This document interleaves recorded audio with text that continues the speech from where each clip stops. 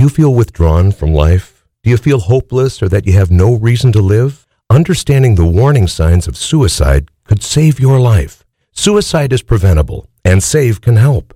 Learn how to prevent suicide at save.org. The Swamp Without a Still is just a 10. A martini without olives doesn't quite make it, and MASH Minute is intended for mature audiences. Put on your headphones, listen for the tones of your favorite podcast, MASH Minute.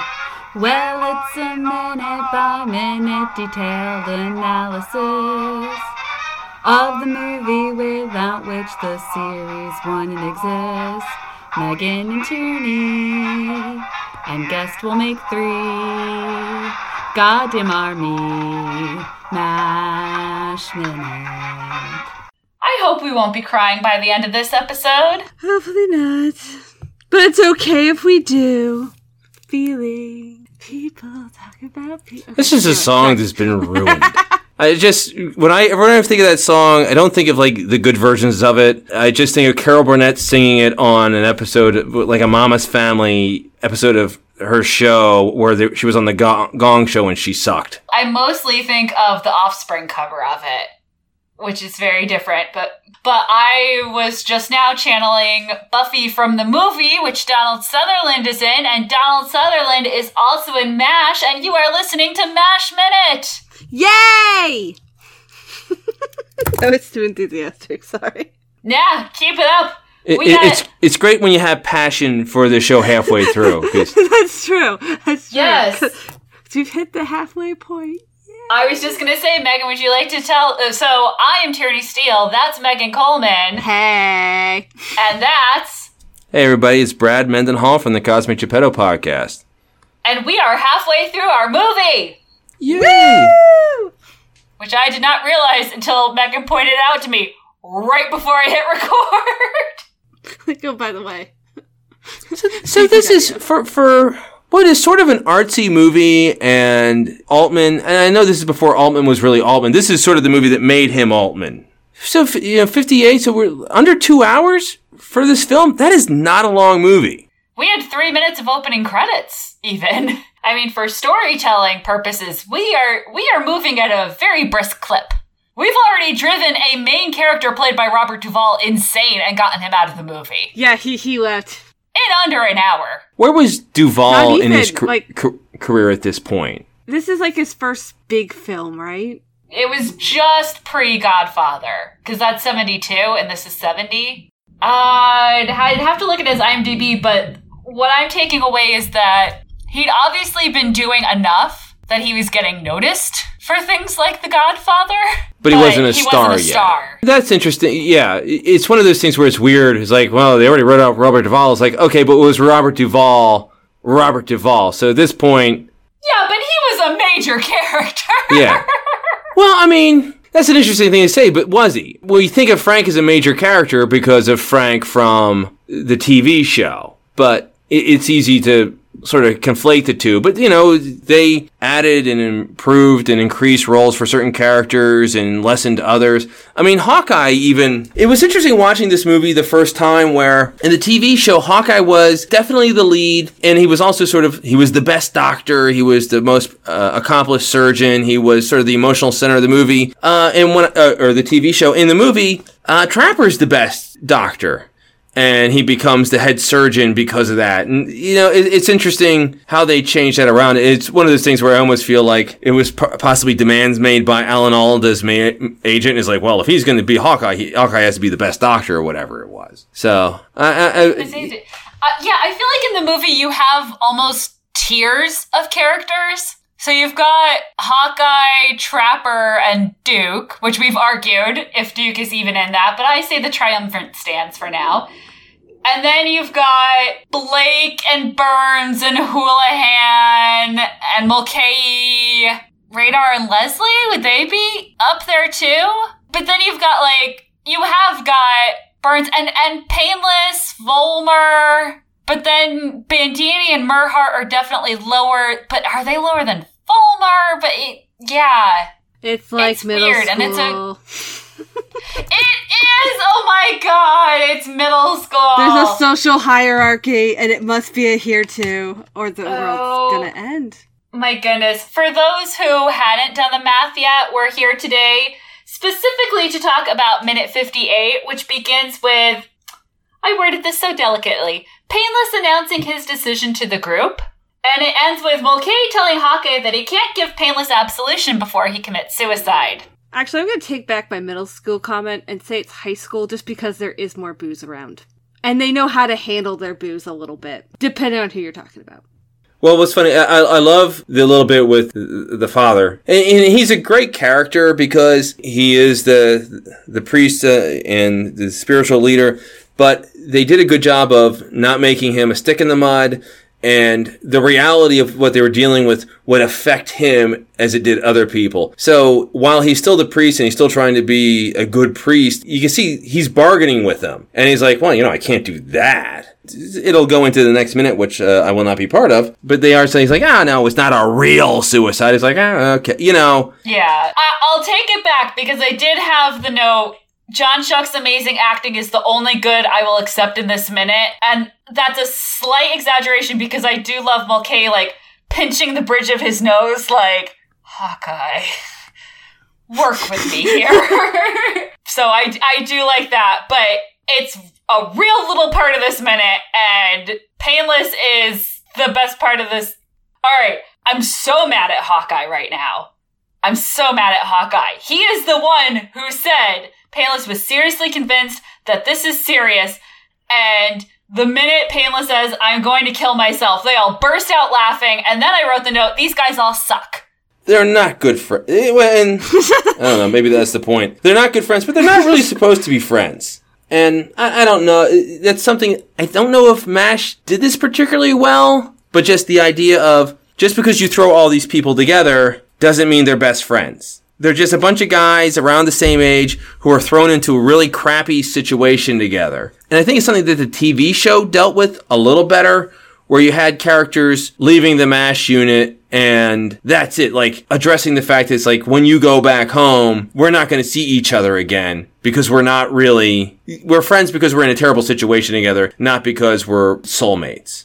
On one hand, it's sort of them being giggling and being jerks and sucking at this. Makes sense. How good are they supposed to be? They don't know each other. They wouldn't be friends or confidants a lot often if they were in the United States in a normal situation. But that's sort of me making an excuse for it. But it's not really something that's there in the story, I don't think. I think you're right. I think the problem is that this is all written backwards because we need to get to the next scene, apparently. When he says, I'm sort of new at this game, I just wrote bless in all capital letters because I just want to reach in and hug him. I think he's being dumb, but that doesn't mean I don't want to hug him. And now I have to ask a question that is the reason I was we need to include a warning because, and I don't want this to come off as hey, whatever, everyone, you do you. Is this a cry for help? Because dentists have access to plenty of drugs. And normally, I'm sure not everyone, I would say though, typically a person contemplating suicide doesn't pull the group.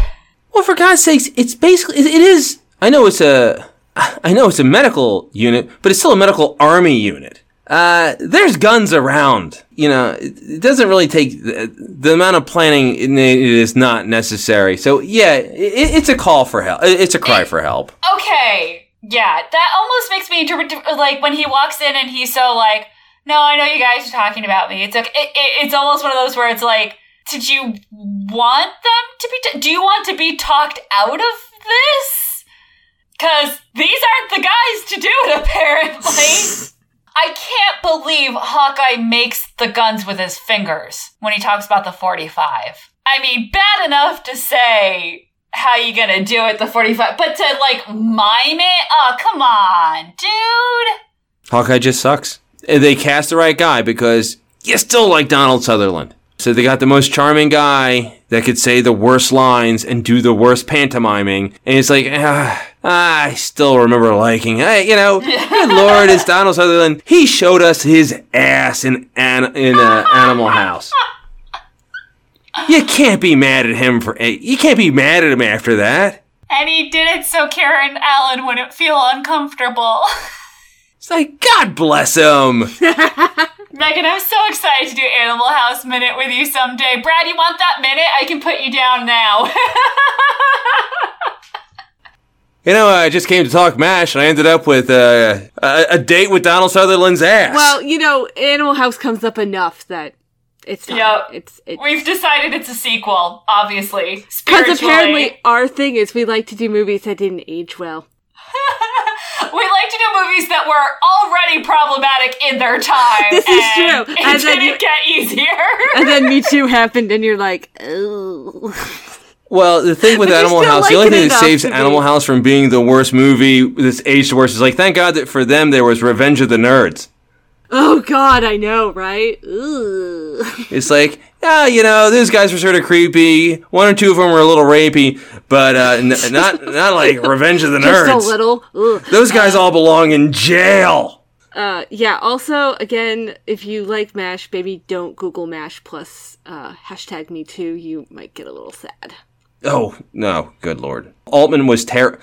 Oh, no, I'm not even like just the TV show commentaries. People talk about how much, you shouldn't watch MASH anymore, period. End of story. Burn it all. Well, I don't know if you guys have talked about this story, and I might be jumping the gun, but of course the story where Hot Lips, where they decide to basically trick her into the shower so they can see her fully nude. And to be fair, she was going to take a shower anyway, but they then collapsed a tent around her, exposing her entire body to, half the camp. Yeah. Yeah. And Altman's solution, to be fair, because they were doing that to the poor actress, was all the men would, watch the scene and they would all have their pants down. It's like, that doesn't make it better. Yeah, I know, right? We'll get there on the details of that, but... A little preview for a minute I will not be around for. Yeah, I do always throw it open to guests on their last day, like, hey, anything in the movie that you want to talk about? But, we'll leave it there. First, let's talk about Hitler before we wrap up, because, so much fun. It just annoyed me because they say, it worked for Hitler and Eva Braun, the black capsule, but he shot himself as well. So, for those who didn't major in World War II history, and for people like me who that was many years ago, and so I was like, just before I put this on the internet, let me look it up and make sure that I'm saying the right words. And now, God only knows what Google thinks of me, but I tried to couch it in very academic terms, but even so.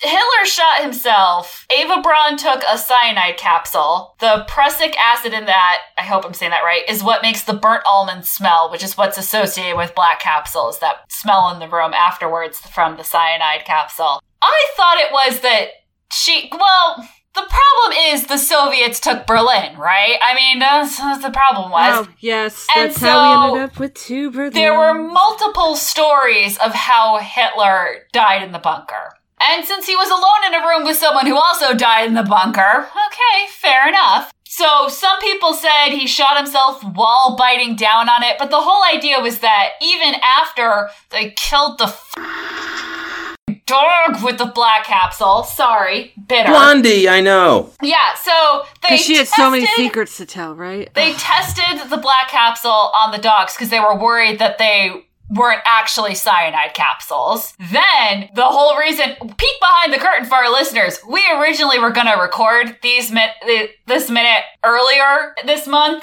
and because I was like, oh yeah, I gotta look up that I'm using the right words and terms for things, because black capsule isn't a technical term. Then I started thinking about the movie Downfall, because the reason I know all this is I originally was writing a screenplay that was a biography of Eva Braun, and I had some really great set pieces in mind, and then I watched Downfall and was like, oh, well, that's already been done very well. Great movie. But it's a rough movie. And then I remembered how much I hate Magda Goebbels. I mean, what a bitch. She's awful. She's sea of bad people. She's a bad person. And I got so upset thinking about her and the bunker and the fact that she killed her children.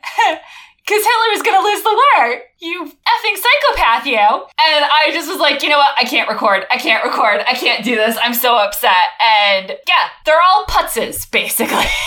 Yeah, it's at least this story for Trapper John, he's still not right, but he's righter than he was. He's not actually provably wrong, like, that's not the years that Man o' War lived. If this scene keeps going long enough, he'll eventually start saying stuff that's factually accurate. There was the story that they shot themselves, but they did take the cyanide capsule. So, okay, fine, I'll give him that. Worked for Hitler and A for Braun. But they did still shoot themselves because it's a putz. And then we are freed. We are freed from this awfulness to be with poor Mulcahy. Poor Father Mulcahy, who's being asked to give absolution to Painless Pull before his imminent demise. Does it just strike you that this is not even probably the craziest thing that Mulcahy's been asked for today? He does not seem surprised to be asked this. Yeah, he's just like, oh, here we go. Here's the next stupid thing that I'm going to have to deal with. Oh, man. I love that he's like, I really should contact the military vicar's office. And that's just so, like, I want them to say no. Because you're not listening to me say no. So maybe you'll believe them. But is he really gonna, are any of them really gonna listen to the... Yeah, this gets back into our discussions of sacraments. As we talked about with previous guest, Father David Mowry, Mulcahy is explaining to Hawkeye that he cannot give absolution to someone who's about to commit suicide. Does he say that it's a mortal sin this minute, or is that tomorrow? I think that's maybe tomorrow. I'm not sure exactly where the line cuts in his explanation, but the whole idea is absolution, the forgiveness of sins, can't happen if you're not... the whole way is explained is you have to be sorry that you did something wrong, and you have to genuinely be planning not to do it again. Obviously, some sins happen over and over again, but you have to be making a good faith effort. And obviously, you can't do that with committing suicide. You obviously know that what you're about to do is wrong and are going to do it anyway. So that doesn't work. Yeah, there's no walking it back. Exactly. And it's something that I've seen addressed in other movies and TV shows. I want to say I saw like an episode of LA Law about it, using sort of the same plot line and the Catholic guilt and the church's views on suicide. And it was definitely something that came up during the height of the Dr. Kevorkian stuff, that just sort of discussing the fact that this is actually could be blown up into a more interesting story. Mulcahy and church's view on suicide is something that's been used in other stories or TV shows. And Mulcahy's not one of that top tier of characters in this movie. No. And I think, as you said, everything has been building up to this, so they're just moving things along to get to their hilarious set piece. And this is a little beyond where, it goes into the next minutes. But it does just seem like these guys are bored. And while this could be a real problem, what Painless is going through, it seems like they're just looking at a way to sort of be shifty, be jerks, and come up with a wacky solution because they're bored. And, and that's, you can almost look at the previous minutes in that context of them just all sitting around the swamp, drinking, and just coming up with BS stories and being sort of giggly and making fun of it while still in their minds helping, because they just don't have anything better to do. I don't know if that makes it better or worse, but... That's depressingly a really good point. I never thought of it that way, but you're right. Like, so many other parts of this movie, this wouldn't happen because you just wouldn't have the opportunity. All right, we gotta turn this ship around to Happy Land, because I cannot let you go out on such a note, Brad. Megan and I are in this for the long haul. The boredom of war is how I'm going to leave this show. Yeah. We're going to get there. Now, I mentioned how we kind of always throw the door open of any characters that you missed out on seeing or anything you wanted to talk about. And the other thing is, I realized we never got your, how do we phrase these things on Movies by Minutes podcast? Your MASH origin story? That's a great question. I was too young to see the movie when I saw it. There was definitely a thing of, my parents were sort of early adopters of getting, like a VCR. It was a little bit after MASH ended, but the TV show ended. But MASH was in reruns all the time. And, they would go out to the video store, 3-4 times a week, because it was sort of a new toy, and they would always bring these movies back. And it was just this thing where we watched the MASH TV show, and I don't know who said it. It's like, there is a MASH movie. It's like, and my grandmother says, like, I remember that. And she would talk about the football scene, because that's really the funny scene of the movie. So they went to the video store, they rented the movie, brought it back. I must have been middle school aged watching it. And it's not a movie for a middle school aged kid. Oh, God. It's about grown men with the emotional range of middle school age kids.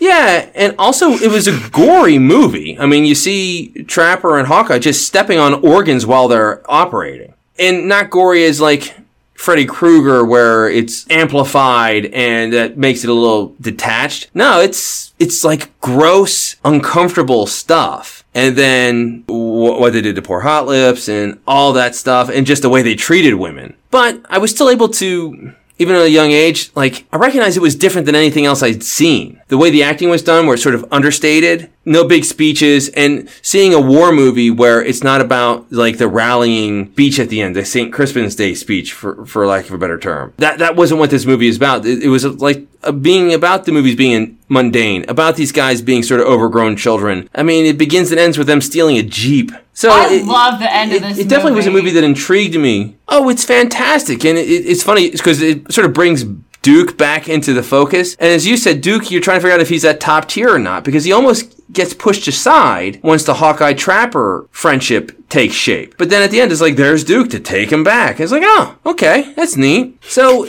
Altman's a really interesting director. It's funny, earlier this week, you were talking about how confusing it can be when you have that first, like, best friend of the same gender, and it's like, well, I love this person, but what does that mean? And figuring out that, like, hey, there's different ways to feel about people. It isn't all or nothing. And it reminded me of one of the main relationships in Tom Taylor's book, which is a young adult novel. It's two best friends, and one of them starts dating a girl, and people are talking about it as if it's like this previous relationship. Like, you still need to make time for your other girlfriend of your best friend that you used to spend all this time with, and how that relationship changes. And it kind of made me think about the Hawkeye Duke Trapper dynamic of, there is another friend of theirs who isn't their best friend, and when they're fighting they talk to him more, and it's kind of sad. He has like this sad moment where he realizes, like, oh, if you guys were talking to each other, you wouldn't be telling me this, you'd be telling the other guy. And I think that's kind of what happens to Duke a little bit. Like, he and Hawkeye are friends. He and Trapper John are friends. He and Ugly John are making s'mores together. But Trapper and Hawkeye are friends on, like, a different level. Right.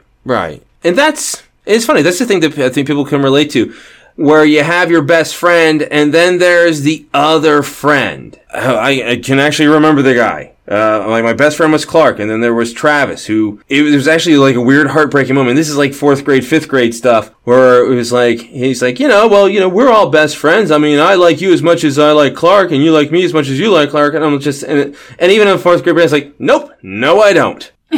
And it's, I can't help it. I know, but it's sort of the same thing here, where you have those weird dynamics of, there's a group of friends, be it like 2, 3, 4 people, and inside that there's like a stronger bond between two characters. So then it's funny that at the end, the one where the bond wasn't quite as strong, all of a sudden he just reappears. It's like, oh, this is that special thing for those two. So it was like a fun thing watching, of all people, those two ride off to the sunset together. I feel bad for Travis now. I haven't even thought of that guy in 30 years. Aww. Well, you never know what's going to come up on a Movies by Minute podcast. Maybe he's listening now. You never know. He might have been a MASH fan. Maybe you guys will find each other in the MASH Minute Post-Up Listeners Ward. Well, that would be awesome. Travis, if you're out there from Perkiomen Valley Elementary School, let's talk on the MASH Facebook page. You can find us at the Post-Ep Ward on Facebook. And then if, as my dad puts it, the tweets are more your thing, the tweet wall, you can find us on Twitter at MASH Minute. And we're also MASH Minute on Instagram, or as my dad calls it, that photo thing your mom likes. My dad's clearly not on social media. I don't even know if he knows what a podcast really is. Like, I think he knows what a podcast is. I just don't know if he really listens to them or not. Hey, Dad, if you're listening. Doubtful. So, yeah. And you can find us on this podcast however you found it last time. So keep doing that thing. Apple Podcasts, or I don't know, where else are we at? Whatever they're calling themselves now. Yeah. Oh, I know, right? We're going to send Brad off into the sunset, possibly in a Jeep. One last time, Brad, tell the folks if they want to follow you. Cosmic Geppetto Podcast is on all your favorite podcatchers. The Cosmic Geppetto listeners page. We would love to get a like from everybody and join the conversation. Cosmic Geppetto Podcast is a geek positive podcast. It's dedicated to being inclusive and having fun and talking about geeky stuff that we all love. So we would love to have more people listen and join in. And thank you guys so much. This has been a fantastic week. I've had a great time. Thanks for sticking with it. Got a little rough there for a while, but I think we really pulled out some interesting conversations, and it's what John Shuck would want. Oh, I forgot to mention. What? I don't remember which minute it was for. I just remember it was a close-up of his face when he's talking in the tent. But at one point I was like, wow, I bet that's what Pete Davidson's dad looks like from SNL. Oh, yeah. The comedian. Yes. I'm just saying, one of those close-ups. If you watch a movie 1 minute at a time, you're going to have some weird thoughts. And that was one of mine. That's a good weird thought. Last weird thought of the day, but we'll be back tomorrow with more, I'm sure.